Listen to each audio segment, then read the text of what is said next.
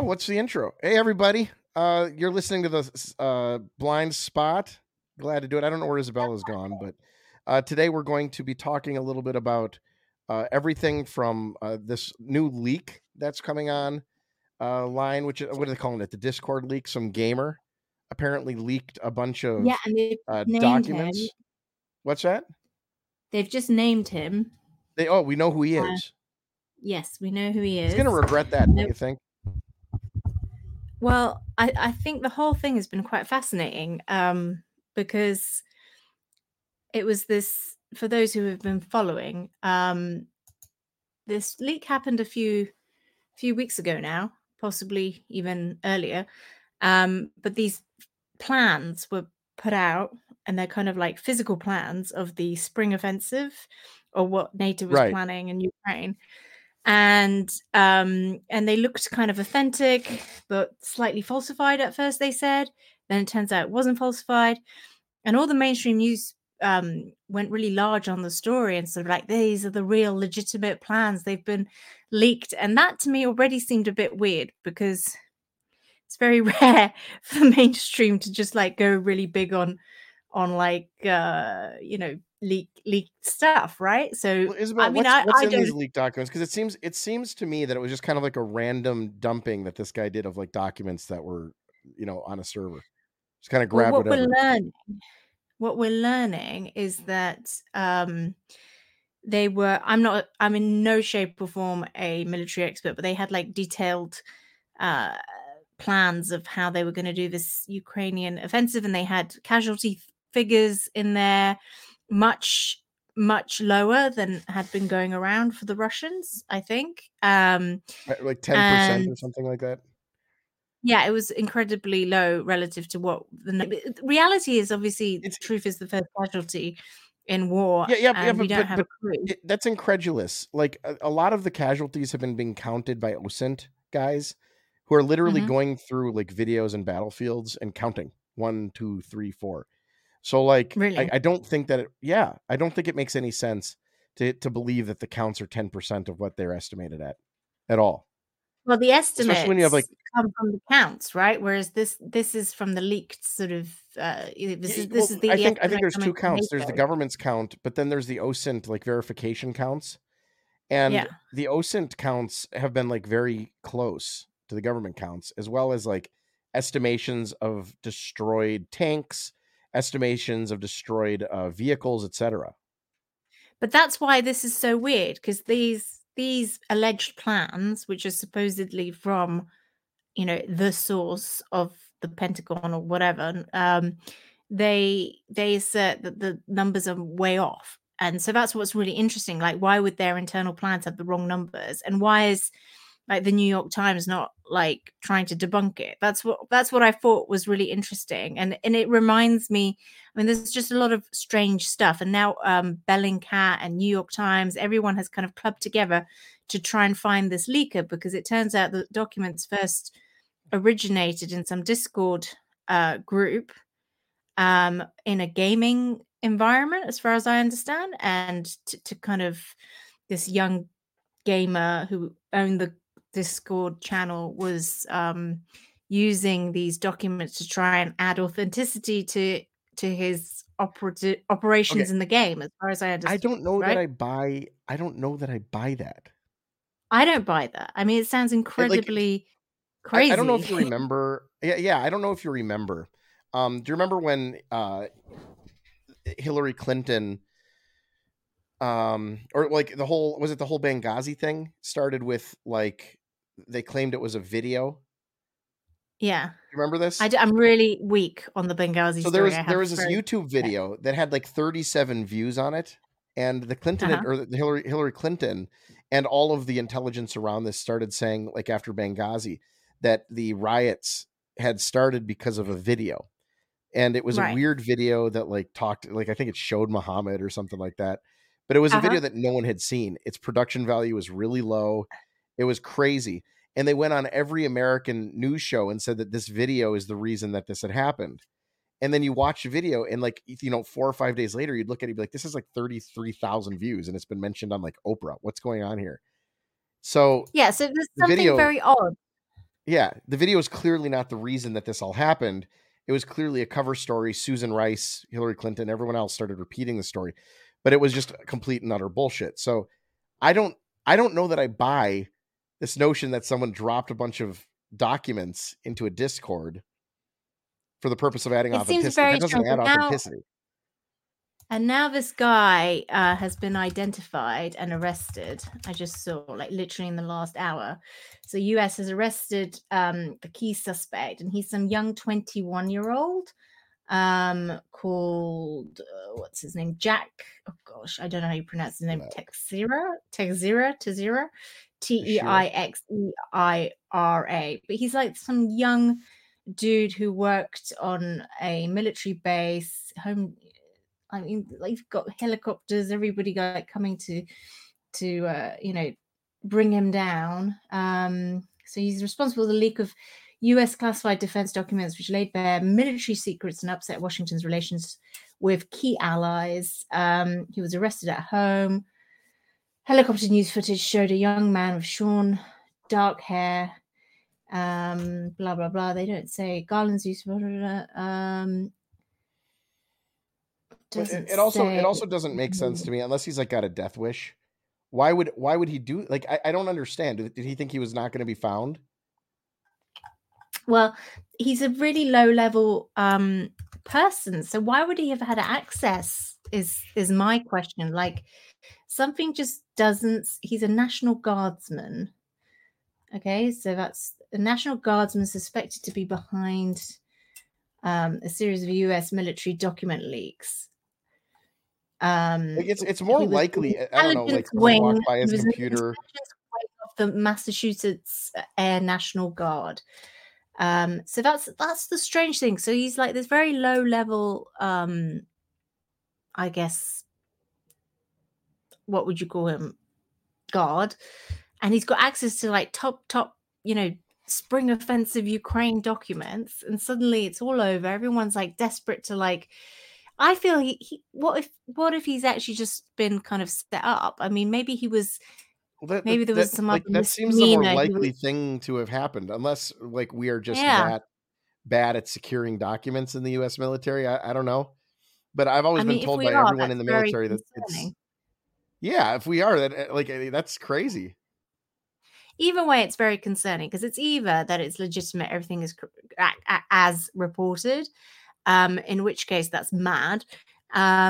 If it's not true, the only alternative is that this is strategic disinformation, right? For some reason, they want to create the perception of like giving out the wrong plans or incompetence. There's some sort of smoke and mirrors going on, and he's just like some patsy who can be set up, or maybe there was his computer was open when like some higher level person wanted to leak documents, and he just dropped them into a Discord and hoped they made their way out. I don't fucking know. It doesn't make any sense. Yeah. It doesn't make sense at all. I mean, you've heard of Operation Mincemeat, right? Mm-mm. So Operation Mincemeat is what comes to mind. I mean, let's do a bit Joe Rogan. Let me just make sure I don't mess it up by misremembering. So I'm just going to bring up the Wikipedia. So it was a successful British deception operation in the Second World War to disguise the 1943 Allied invasion of Sicily. 2 members of British intelligence obtained the body of, some guy called Glinder Michael, a tramp who died from eating rat poison, dressed him as an officer of the Royal Marines, and placed personal items on him, identifying him as the fictitious Captain William Martin. Correspondence between 2 British generals that suggested that the Allies planned to invade Greece and Sardinia, with Sicily as merely the target of a feint, which were placed on his body. And then basically he washes up on some coast, and the Nazis kind of like pick him up, and they're like, they can't believe their luck that they found this dead body that just happens to have the plans for the offensive, like what the Allies were planning. And lo and behold, the Allies, the Nazis, as a result, like get completely deflected, and the real offensive happens, right? It's incredibly analogous to me, except in that case they used a dead body, whereas here they've used some sort of God knows who this 21-year-old is. But and there's a film about it with Colin Firth. So there you That go. poor guy. The tramp, he gets picked up and he performs a heroic action as a dead dude, and he gets no credit. Nothing on his gravestone says he was a soldier. No, He was very valuable exactly. as a dead man, though. Like, that's very funny. So so basically the conspiracy theory would be that this is Operation Mincemeat 2.0, but in a more multimedia dimension. And of course, like it is fascinating to me that everybody has kind of joined forces, New York Times, Bellingcat, to try and identify, and they found him so quickly once they realized. It's like this Chinese spy balloon that also was incredibly weird, right? Yeah. So Why? I'm not sold on anything. I mean, it's weird information to come out. Like, it sounds like he just sort of picked. See, this is the thing. If you're just going to like the top secret information folder and grabbing random documents, you're going to get random bullshit. Like, Yeah, I don't understand how did he end up with like very specific, relevant information that everybody wants in just this like sort of happenstance random document dumper? He's like, I'm just trying to make things authentic. You're like, oh, okay, so like you look through the documents, you found the most important ones, and then you dropped those in. Like, that doesn't make any sense. I mean, I just think it's interesting that everyone there are like two definite sort of responses to what's going on. Like there's a certain contingent of my contacts and friends who will just believe the official line no matter what. But I definitely sense that there are more and more people just going, hang on a minute, something isn't right here. And it just speaks of the distrust, I think, that is going on, institutional distrust. And this kind of goes back to Nord Stream and like what really happened. And I think recently someone at the White House was saying we shouldn't even like be asking these questions. It's very bad for democracy, I would say, that these questions have become taboo, that we know obviously that something we're not being told the whole truth for operational reasons. And whilst I can get on board the idea of deception in the name of national security, and if we're in a war, I don't think it's unreasonable. I would at least want to be told that we are in an active war, and I don't think they've done that. Say, I've been told we're not in a war, so exactly. That it's a little weird. But I also don't like. It wouldn't surprise me if these actually aren't. To the 8 people watching us, it's really nice of you to join us. And if you feel like comment if there's any sound problems or anything too. That's how we find out. Yeah, exactly. It wouldn't surprise me, Isabella, if these weren't even top secret U.S. documents. I mean, who knows what's going on? They might be fake. I don't know. That's what I mean. Like maybe they're just Russian like some Russian dossier type stuff. Like they're just like, let's just say that the deaths in Ukraine are 10%. Like I don't understand how it is that he got the right documents. It seems very specific. There is definitely sound is good. You're not in one ear anymore. So the next this brings us, I think, to the other big story this week in terms of media, which is Substack versus Twitter wars. Oh yeah, the Substack launched a Twitter competitor called Substack Notes. Yes. And it's called Substack Notes. And I have a lot of thoughts about this because when I was going independent, I was kind of trying to figure out, should I go on Substack? Should I do WordPress? What should I do? And having thought about it for a long time, I concluded that Substack I really admired what they were trying to do. And I do think they're doing a great service in so much as it is important that there is somewhere where independent journalism can thrive. I'm a bit more moderate in my views in the sense that I don't think the solution is just like total Wild West. I do think there needs to be some self-regulation on a lot of this stuff, and Substack isn't too keen to sort that stuff out. And secondly, what do you mean by that? Self-regulation?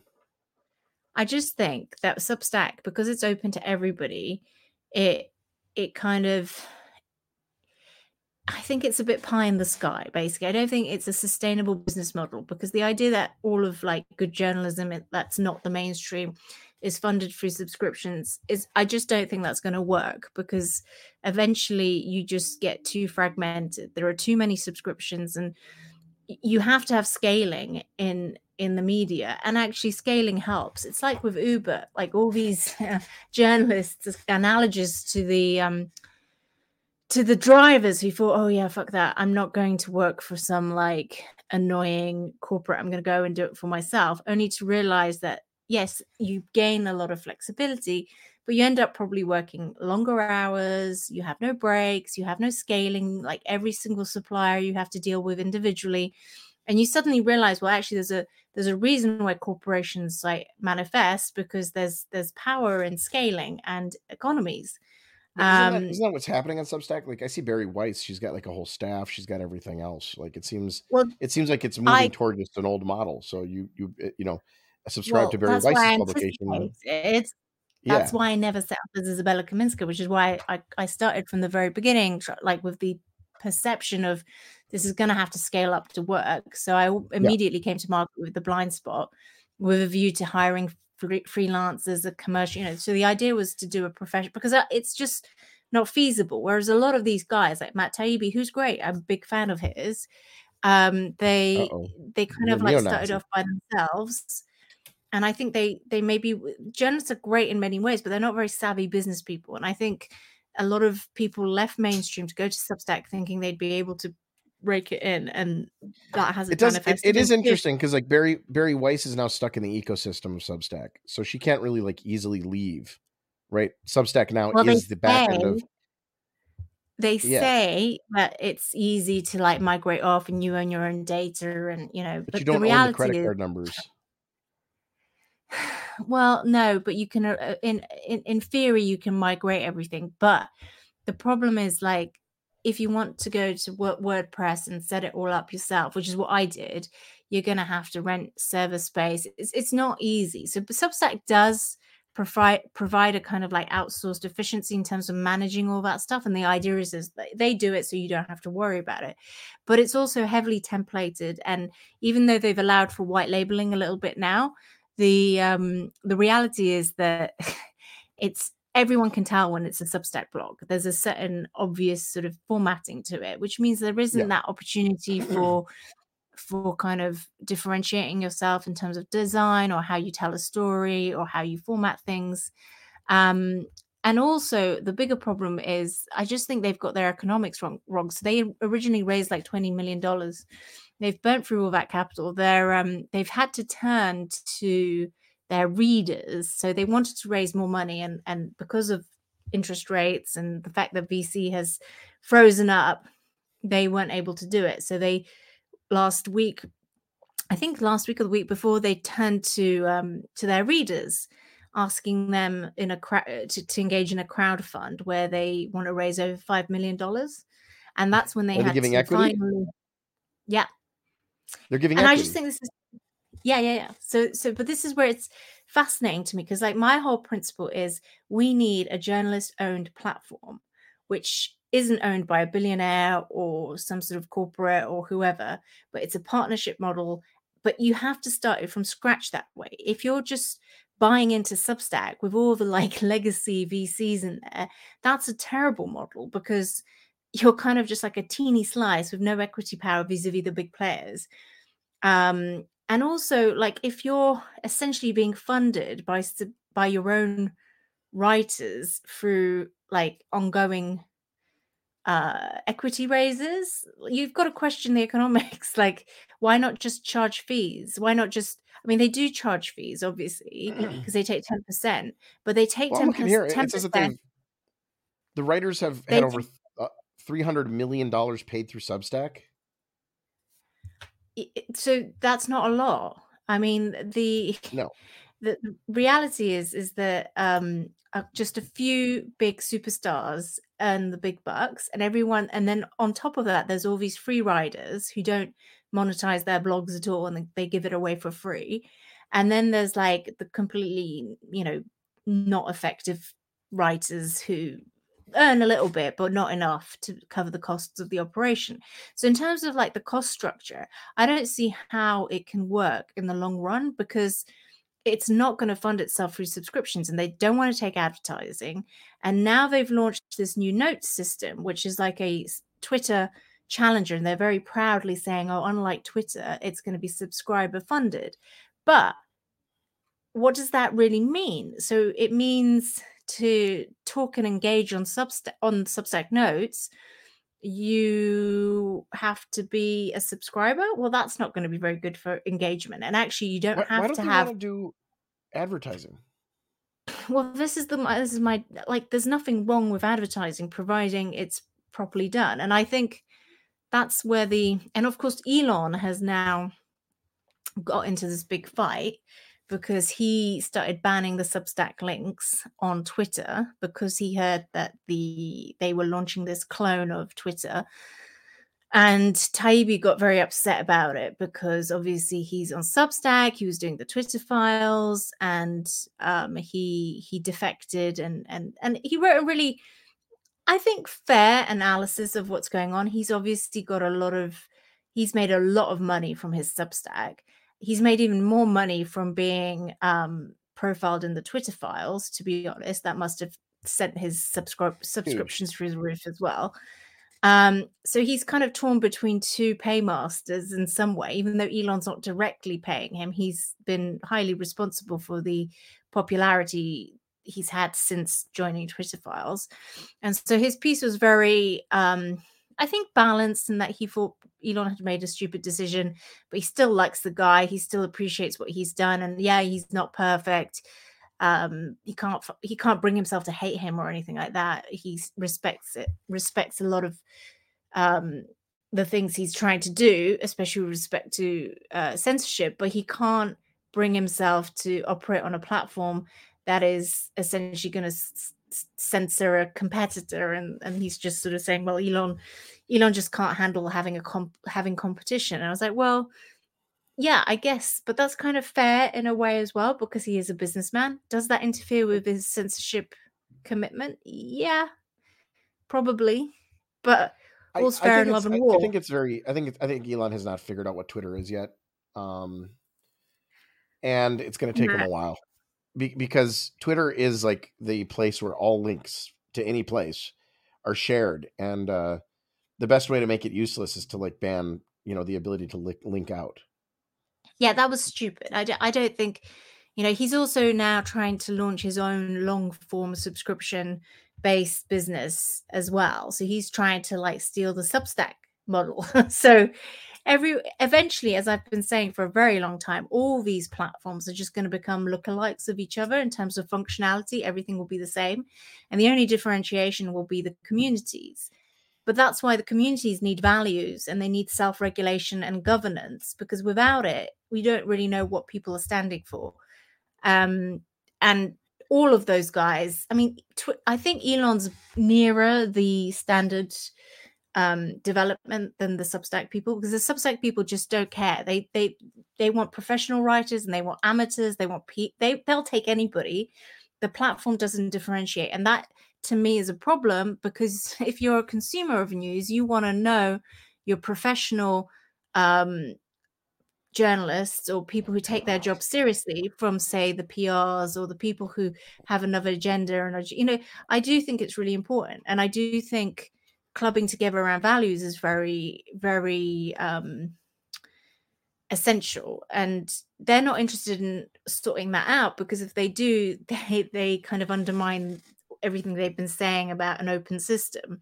Whereas I think Elon is more likely to, because he's doing these affiliation badges and he's trying to sort out the blue tick problem to some degree. I think that is where we will end up. Where we will end up on Twitter is everyone affiliating with the standards that they, so you'll either be affiliated with your corporate, or if you don't want to affiliate with your corporate, you'll affiliate with some sort of like, people already voluntarily do it by putting up their stupid emojis, right? So it's just like self-regulation. It's just that some of the new affiliate badges it won't be voluntary. You'll have to be able, like, the network will have to approve you in the old guild style, and I think that's a good thing. So I'm kind of more on Team Elon than Team Substack, but I'm not anti-Substack. I just think that their finances are I just think that disastrous. Elon's got to be confident in the network growth of Twitter. Like, Twitter grew organically. Twitter, like, is huge, and you just got to be confident that either you're going to be able to keep that or not, and that's all you can really Elon do. should just buy Substack, because it's basically like not going to make any money. I don't think he has the money. It would be like $1.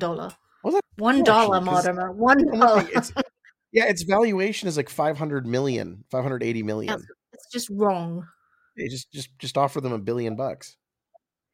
You don't need, I mean, it is never going to make money. It's just, it lost over 20 million. It's burning cash like something that burns cash, like a stove. I don't see how they can make money without advertising or without some other monetization plan. The advertising thing is weird to me, because like you nowadays with advertising, you don't even have to be beholden to anybody, because it's programmatic, especially for content. That is true.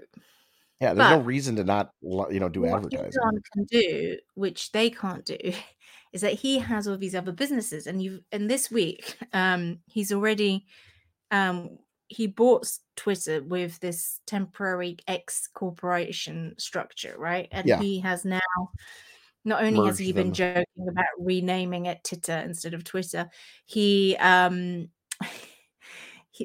has now officially absorbed Twitter. So Twitter Inc. doesn't exist anymore. It's actually owned by X Corporation. Did you see the BBC interview with him? I did. One of the funniest interviews I've ever seen. Oh, we need to talk about it. But just to finish that X Corp point, is that what Elon can do, which Substack cannot, is that he can combine all his companies under the X umbrella, and he can create a massive conglomerate, which means that SpaceX will end up subsidizing Twitter, right? And that would be quite genius. It'll be Google. It will be a conglomerate that is like Amazon. It'll be Alphabet. Like Amazon is not Amazon does not make money on its retail. It makes it on AWS. So he would just create a massive conglomerate, and he would add payments to it. And once he adds payments to it, which I think is probably what his plan is, it becomes quite unstoppable. Well, and maybe it would be. So his goal is to build an alphabet. I think so, and call it X.com. Right? Yeah, he's obsessed with but X. with payments and space, like the space component. Think about it, Josh. The space component is completely like, so. One of the issues Twitter has is that it has to toe the line in places like Europe, and the Europeans have said, like, if you want to provide services in Europe, you have to agree to us, like, all these like censorship. What's it like, criteria. Isabella, living in a place without free speech? I can't even imagine. I'm so sorry for you. Like, I want to give you a hug. But here's the thing. So apparently he's already been kind of like loose with that. He promised I think he did a video with one of the EU commissioners, like promising that he would like comply. But he's already there's already some compliance issues. But here's my theory, is that he doesn't have to comply, because what he can do is he can become the definitive samizdat for Europe and for anywhere with censorship, because he can be like, fuck your telcos. I don't need to be distributed. Like, think about it. How do you get foreign messages into China? You do it. People either use VPNs, or, they have to uplink to a satellite. He owns all the satellites, right? He's doing internet Wi-Fi, like, for everybody, the entire world. China has to send stupid balloons over to the US, right? But we've got like Starlink. Starlink is everywhere now. The Ukrainians are using it to fight Russia. So if European Union decides to ban Twitter because he's not compliant, well, everyone just goes to their Starlink, uploads, and they get everything they need. Like, they can't shut him down. So he becomes like the ultimate. It's like, the analogy is like the USSR, Iron Curtain. How did you get like the news there was a propaganda system there. How did you get How did the news penetrate? Well, they used Radio Radio Free Europe. Free America, right? Yeah. Yeah. I mean, which So what if and that's, and Russia's figured this out with the internet, with God, what's it called? the Russian like news channels and stuff like that. RT and all those RT, ones? yeah, RT, Russia Today. And it's the same information war. It's really interesting. But Yeah, yeah, it's I exactly don't. the same. So my point is that I think it's a kind of bait and switch, because he's creating this conglomerate that effectively can infiltrate almost anywhere on the planet, because he doesn't need to have Huawei infrastructure. He's got satellites in space. Did you say Well, Huawei? that's how I call it. How do you pronounce it? Hawaii? Huawei? I like Huawei. Huawei. Huawei. How do you pronounce it? Huawei. Huawei. Huawei. Huawei. No, but it's like, and it all links to kind of What are you sovereignty thinking? and someone's like, haha. But it all links to the paranoia we've also seen with CBDCs, Mm-hmm. and the fact that there is this question over, if you roll out CBDCs, who is entitled to use them? Because no one really talks about that. And the reality is, is it going to be available only to citizens, residents, tourists? If it's tourists, like, I don't think the Europeans or the Americans will have any issues if people in China use an American CBDC, because they're quite happy for that to happen. But the concern is that there are people in Europe who end up using yuan, e-yuan CBDCs, because that undermines the sovereignty of sterling, the euro, the Well, dollar. Now, why would that Isabella, happen? there's actually a lot of people doing that already. Well, Like China apparently, is sort of keeping an eye on their citizens by getting their citizens to use the yuan outside of China. exactly. And this is key. This is key to the whole thing, because you have sort of supermarkets, Chinese supermarkets in Soho, I've heard. I haven't checked this out. I went to one supermarket to check it out here in West London, but unless it's under the counter, and I obviously didn't qualify for that offer. Maybe it's just like a little gizmo they whip out if you say a code word. I don't know, but I had heard that you can pay for Chinese goods in the supermarket straight with yuan and do it through WeChat. And if that's the case, that's just shocking, because it completely undermines HMRC. It completely allows the Chinese to sell goods under the table, completely circumventing any tax.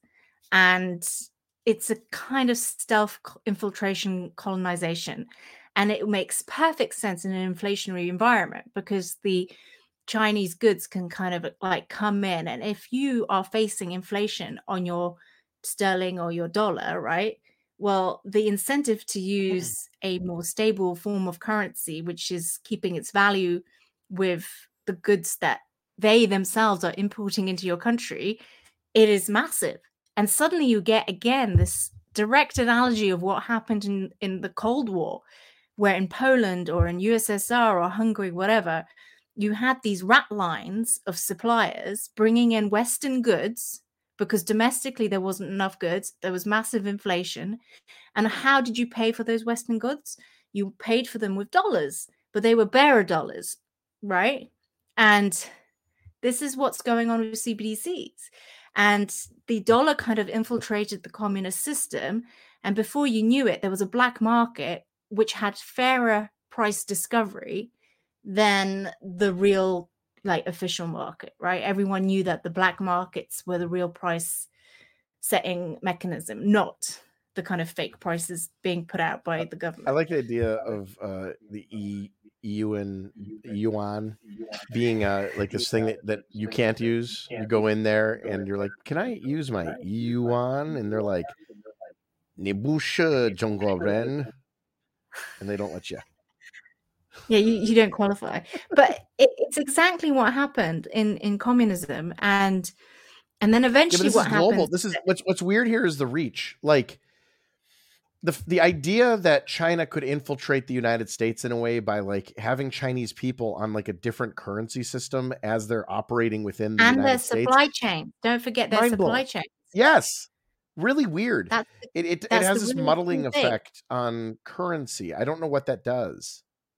Well, what that does Like is it creates the return of FX exchange controls, but this will be like digital FX yeah, exchange but can you control. imagine, Isabella, like if every Zimbabwean, every Nigerian, every Chinese person, like anything with a strong ethnic community, the Koreans, like if they were all operating in their like homeland currency, and like if you go into little Koreatown, you literally can't buy anything in dollars because you got to have the Korean Yeah, but it's dollars. nah, that wouldn't happen. I'll tell you, it has to be supported by supply chains, right? So the Koreans, unless they have like, so you could Well, only they're selling really do it, Samsung TVs, you know. yeah, for the supply that's coming from your domestic, source. But that's why China is the most nefarious challenger here, because it is literally the producer of everything. So you don't have a niche, you have like literally the possibility of everything being priced in yuan, because it can set a fairer price than the local currency. And if you have then a kind of paranoia because of Cold War tensions or whatever, then you will see kind of the old Iron Curtain structure go up, and there being checks at the border, and supply chain will become very, like, essentially what happened was you had to smuggle stuff in eventually. But So they could I also don't weirdly enforce this, right? Like you can't come home if you don't keep using the yen. know, the yen. Like the yuan. They're all the same. The Well, they yen, the wouldn't know. yuan. I don't No, think they you can would if force someone. because you're using it in an app. Yeah, no, It's but you tied to your can't like identity. force your, like, you can only force. So there is an archaic. Apparently, there's an archaic post Bretton Woods IMF rule, which says that in the spirit of like international FX controls, which is what we were in around that time, you have the right, and the law kind of forces everyone who's a signed party to respect each other's um, restrictions on exchange, but you can only apply them in your own currency. So you can ban your own people from swapping, say, sterling for yuan, but you can't ban people with yuan from trading the other way. Like, it's really weird, but you can only control your own people, is the point. But you kind of agree to comply. I've got the ruling somewhere. Let me tell you. Why would China care? Hmm? Why would China care? It's not about whether, no, China doesn't care. China would want to penetrate, but it doesn't, it That's what I'm has saying. All exchange China has to controls say on is its like people. if you want to come home, you need to keep using the yuan.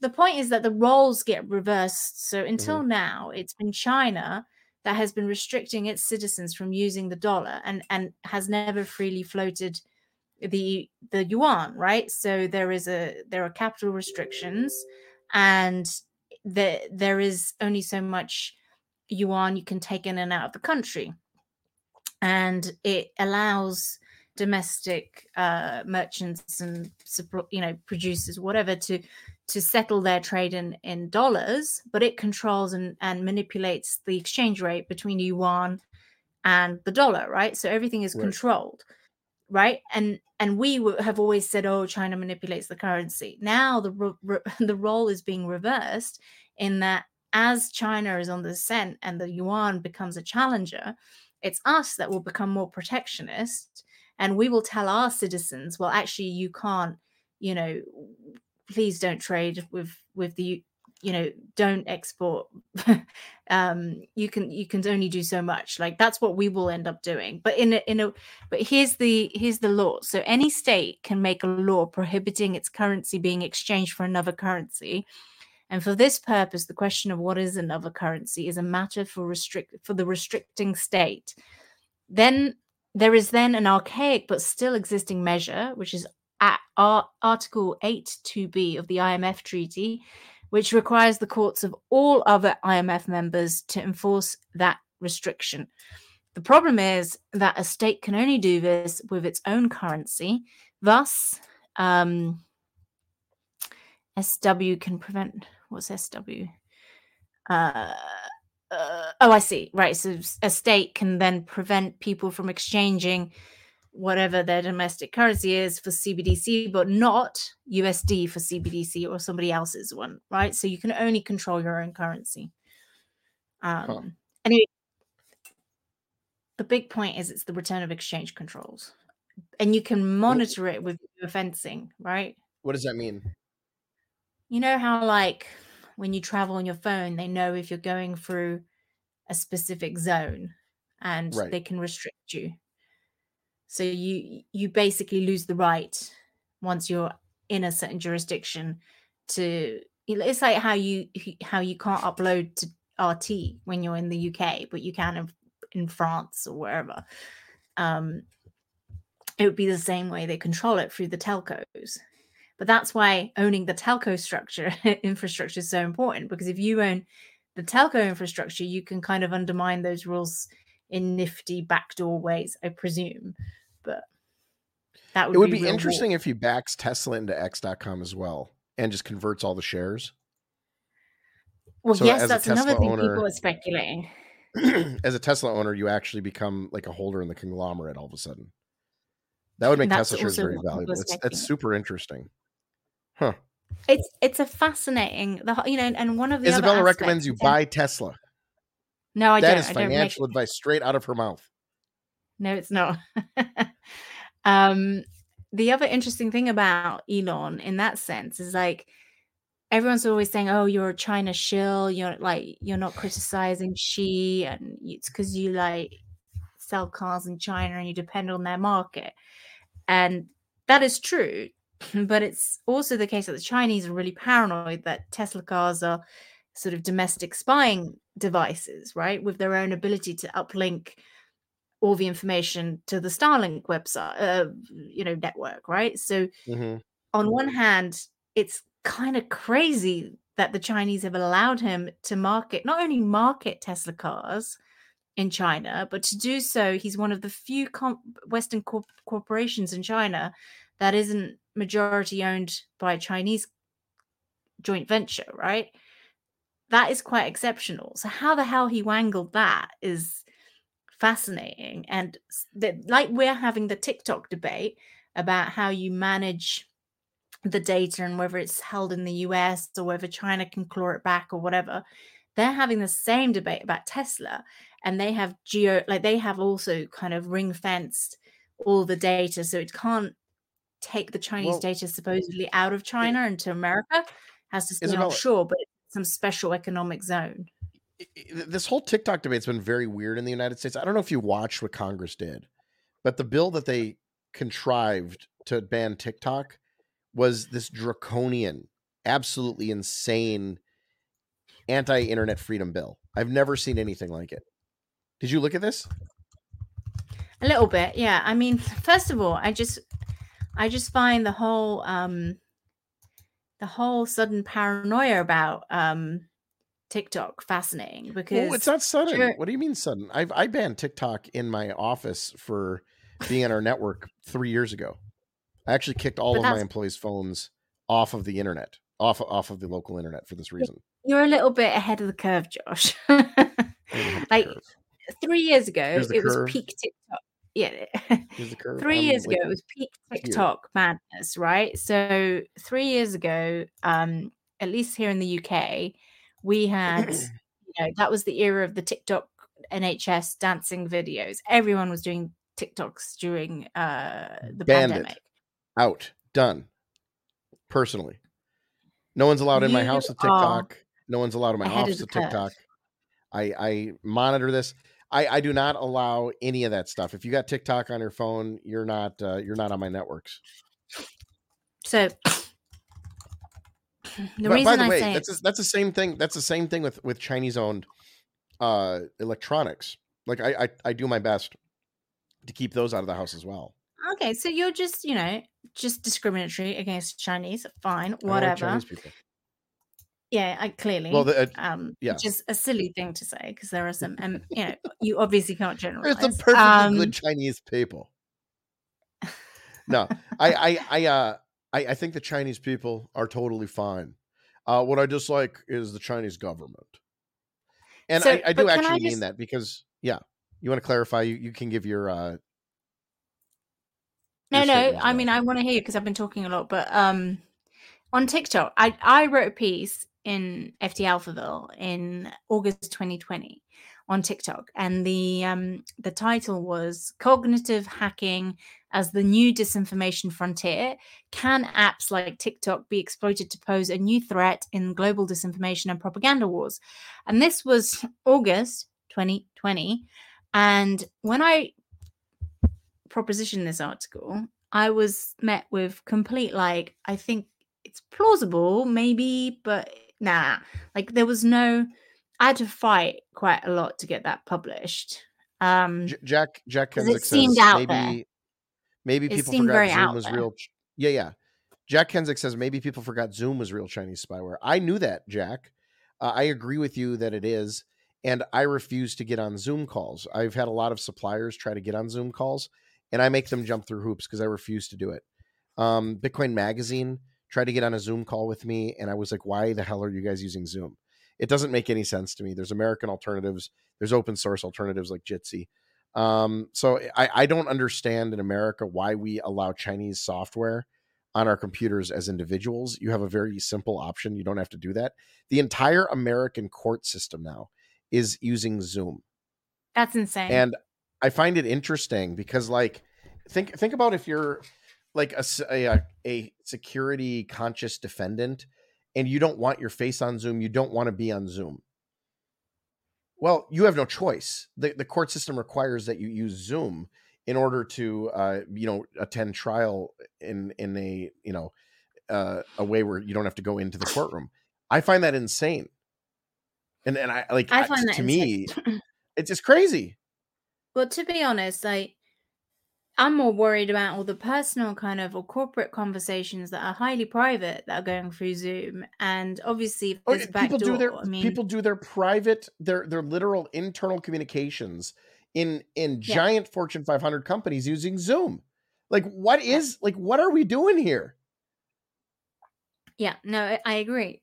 But what I mean is like in 2020, this idea, like you were ahead of the curve, but the vast majority of people had no sense of any problem with TikTok or with any of these apps. Like it was completely seen as trustworthy and fine.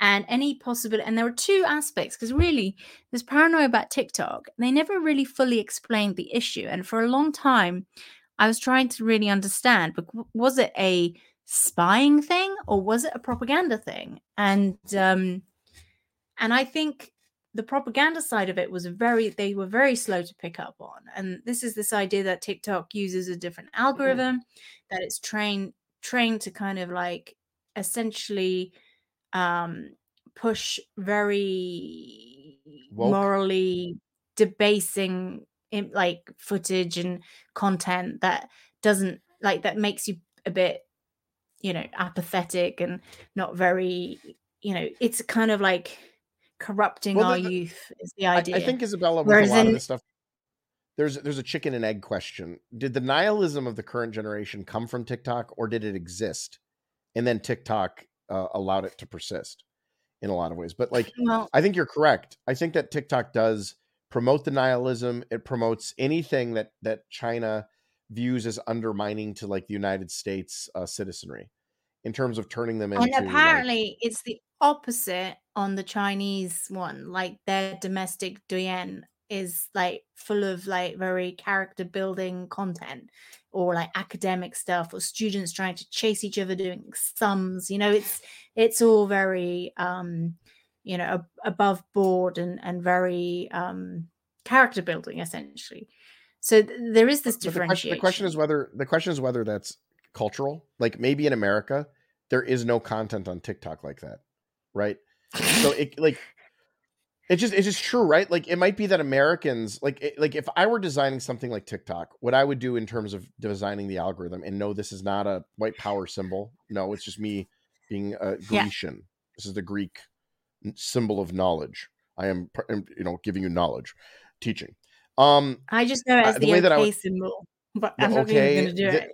They can cancel you, Well, Josh. do you know about this in the United States, Isabella? Do you know about this? Yeah.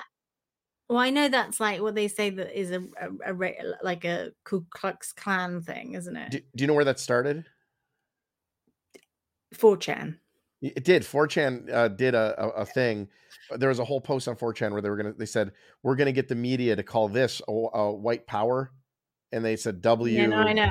And then they planted it, and it was all funny because then it worked.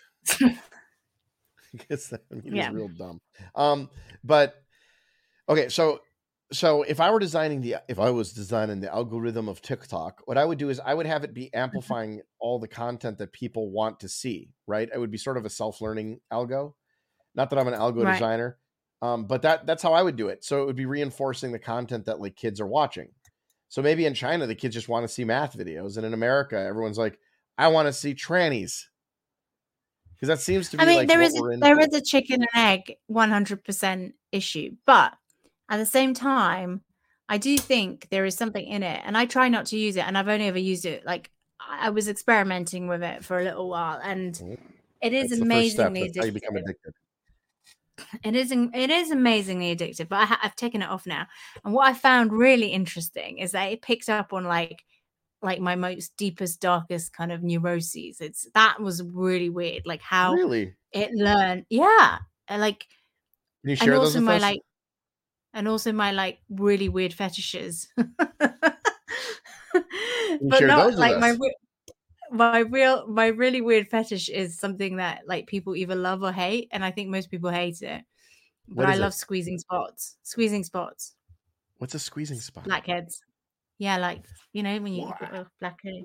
But I like doing other people's. That's really fucked up. Oh, yeah, it's sickening. That's disgusting. Sickening. You're sickened. It is disgusting. Oh, that's so gross. People, I don't think that's a fetish. There is a small community of us weirdos who love it. And so, like, you went on TikTok and you watched, I don't know, a dog video. No, I didn't. I didn't seek out this content. I didn't even like pick up on it. This lady wants to see pus coming out of bodies. I didn't put that into TikTok. Did you tell it? Did you like send them an email? Like, I want more pus content. No, and I just had like video, and there's loads of it on TikTok, like video after like these massive zits, and I was Isabella's like scrolling through, like, and then there's one zit, and like she just kind of sits on it, and TikTok's like, wow, this is what she wants. I have like an absurd fascination with it, yeah. But that's what I found fascinating about it. Like, how did it figure that out? I think that the algo does literally, like, it's monitoring what you pause on, and it's watching your attention for like slight changes, right? But so if you're scrolling, and I think it's all screen time. I think if you spend like half a second more on a video, all of a sudden they're like, oh, she wants to see more of this, and like they'll show you a couple to see if it's true. Picks up on your picks up on your visuals. Yeah, that's. And you're sitting there, you're like, fascinating. Yeah. Wow. And like, obviously this zit face is like it's the killer hook. Yeah. Anyway, but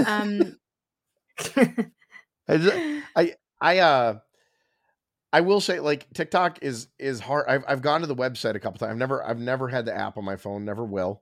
I went to the website a couple times and started scrolling, and like, TikTok seems to know that I like hot chicks. It figured that out right away. Well, that's not really super secret. Science. It's my fetish. Gross. Blackheads. Well, oh, it's so gross. That's so gross. Well, now we know Isabella's fetish. Anyone wants to go ahead and send your blackhead videos right over to the Blind Spot. We're setting up an email, theblackhead@theblindspot.com, and it's got a like a 3 terabyte limit. So go ahead, send it. Make them 4K, 5K, 8K if you can. If you want to see them detailed, zoom right in there. Especially the pussy ones, volcanoes. Actually, I don't like the pussy ones as much as the kind of so firm ones. Okay, moving on. But yeah, it seems Like, someday Isabel's gonna go to China. She's gonna be going through security. You're like, oh, they're gonna like start looking at you funny. Like, oh, that's this is that lady. It's that weirdo. Yeah. This is that lady. She really likes those pus No, but videos. I only shared this as an example of like how insanely, accurate What? TikTok is in terms of picking up on these things. It's crazy. But if its objective is to find like your weird kind of secret tendencies, then I'm not surprised it ends up kind of creating content and like vicious circles that maybe are a bit debaucherous for the I don't culture. know if you know anything about ElsaGate. Do you know about ElsaGate? So YouTube had something similar. Like YouTube was just trying to figure out what people wanted to watch. And eventually, like these, I don't know who the hell was making these videos, but they started figuring out that basically if you wanted to win in the YouTube algorithm, first of all, what you wanted to be is you wanted to be a video that would like come after another video, right? So like, parents would put their little kids on the floor, they'd hit play, and then they'd walk away. And so people started making these weird videos of like Elsa from Frozen pooping and like getting shots and hanging out with like Hitler and Batman and the Hulk. And like these videos just started, and they're real weird. You can still see them on YouTube. And so people just started doing this so that their videos would like end up in these feeds. And I've watched a couple of these. They're indescribably horrific and indescribably not turn offable. You watch it and you're like, what's going to happen next? And then they're like, they pull out a syringe and you're like, what? And then they put it in her butt and they give her a shot. You're like, why? There's no plot. But like you just, it's like a car wreck. So Yeah, and to be honest, watching kids on these things is quite terrifying, and parents have really kind of, well, some you parents got to more than curb their others, watching. like, yeah, but like kids YouTube is supposed to be kind of controlled a little bit, but they're still addicted to it, and there's so much content on there that is, some of it is good. I mean, some of the kind of citizen children content is really, really fun and very creative, and I think my daughter really loves watching other kids kind of dressing up and doing stuff. I mean, it's very Jack says, addictive. Huh? I like Jack today. Jack says kids should be on BitChute or Live Leak. Well, I don't I know if don't you know know what what those Live are, but Leak those are, is. well, No. they're the videos that YouTube doesn't do. They're like the live stream of a shooter or like people getting their heads cut off. Like, But look to me someone and did his say kid. to me, and I do wonder if it's true, like, if you have a kid, is it better to protect them and stop them from going on like YouTube and being, effectively like wrapping them in cotton wool and hoping it all goes away? Or is the better strategy getting them like just capitulating to the fact that this is the future, that we're all going to be on the internet and privacy is kind of dead? And then at least getting them to be a content producer rather than a content consumer, because if you're the producer, at least you're the one kind of influencing others rather than the other way around. It's a dumb question. Like honestly, like kids are kids, so like you got to keep them innocent as long as you can, and then and then you show them everything in the world, and then when they make content, it'll be smart content. Like you can learn Yeah. video editing later. I don't, unless you want your kid to be like a Fortnite e-gamer type guy who's like actually on teams and playing in like world tournaments. Like I've always thought that like introducing to this stuff is really like not necessary. And I see so many parents do it where they sit at a table, and yes, I'm judgmental, where they sit at a table and they put like the iPod there, and they like the kid won't eat unless the iPod's in front of them. I'm like, nah, screw that. You seen See, that? it's easier I've seen said that all the than time. done. Is that I you? know. Do you No, do that, I do it. Isabella? I do it, and I'm very upset about it. I'm But judgmental. like, I'm judgmental about that. no, you're right I'm to be judging you right now. judgmental because it's awful. But the reality is, when you've got a really, it's fine if you have a passive child, but if you have like a really full on child that never stops, it is quite, it's like, oh, there's this magic thing you give it You to them. need You have a you few need to moments eat of more. peace. You need to eat more sugar. Me? Yeah. No. Yeah, you gotta But like you get have more sugar and do more shrooms, because then you'll be able to no, but like imagine with her. no, no, no, it's She'll be not. like, Mom, I'm on a pirate ship, and you'll be like, I literally see it. No, I think you're right, and I was Me really too. strict, like, not giving her anything like that, but then lockdown made it impossible because lockdown, that 3-month period where you had to work, you didn't have any childcare because, like, the schools were shut and nannies weren't allowed to come into your house, but you still had to work. Well, if you had a 2 or 3-year-old like I did, like, that's when I buckled, and that's when I gave her that was the first time, like, we gave her an iPad, and of course, she got addicted to it at that point. So that's I feel like if not for lockdown, I would have managed to keep her off it. But now it's just Does doomed. she play video games? You should have her build a computer. She's a smart kid,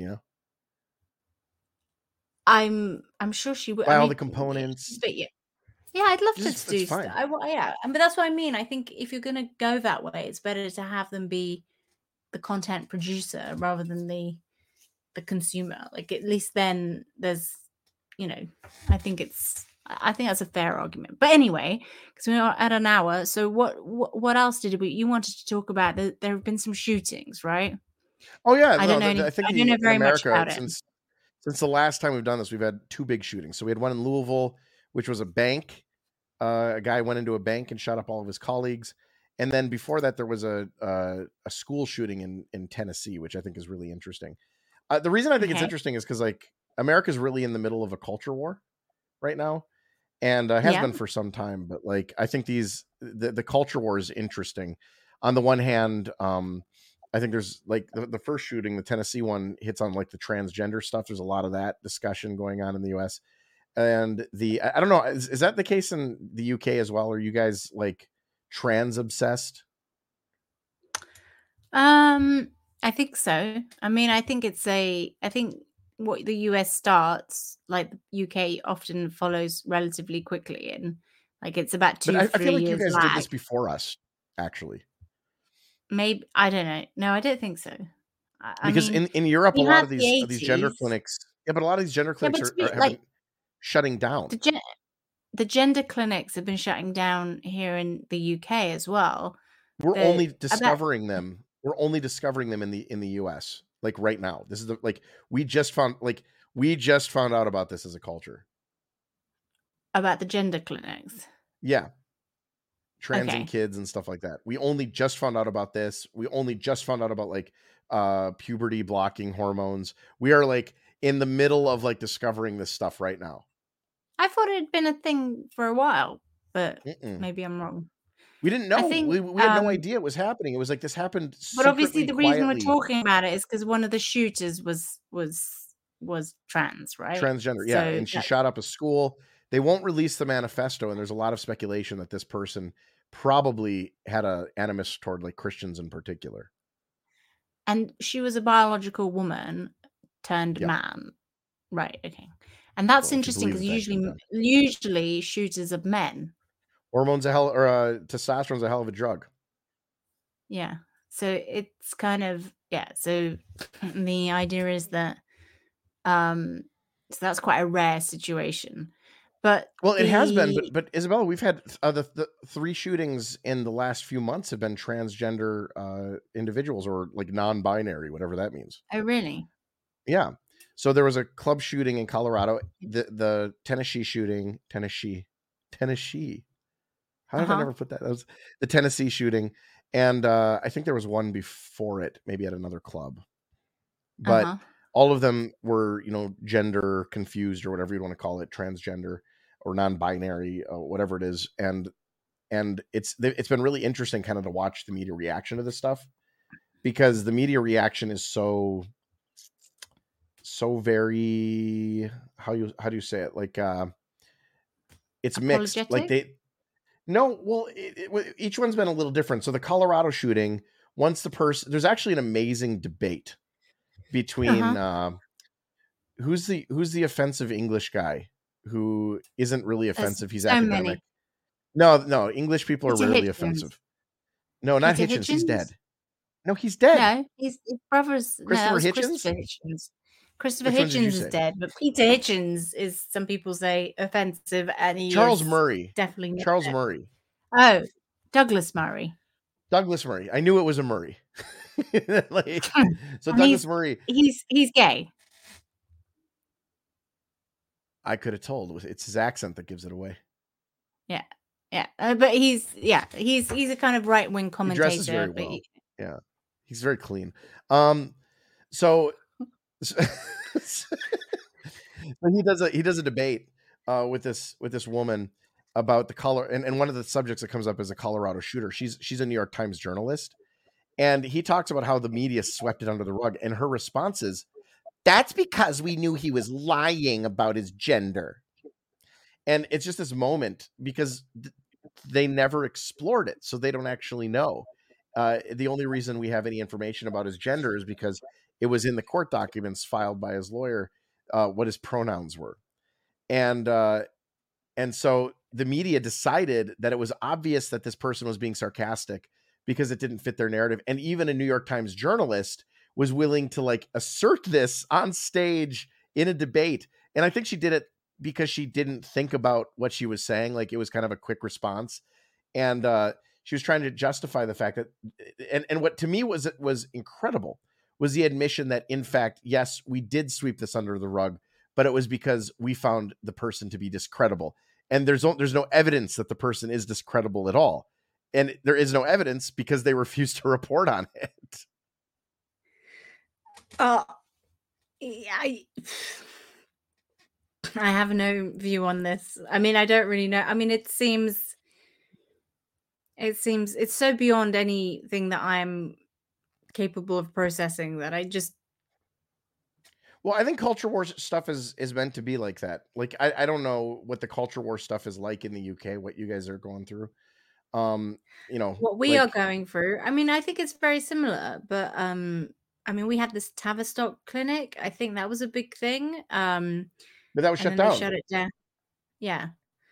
But I think in the US, in order to shut down these clinics, people are going state by state and having them pass laws.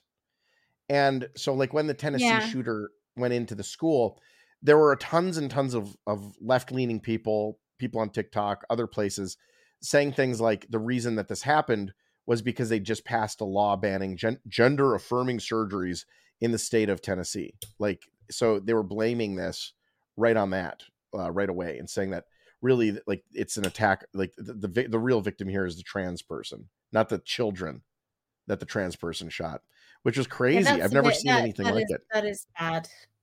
Look, like the whole thing for me is kind of disproportionate to the like actual amount of people who. I mean, it's still, even though it's massively like increased, it's still a very small amount of the population, right? So 13%, I believe it's 13% of children in schools right now are identifying as something other than the male female binary.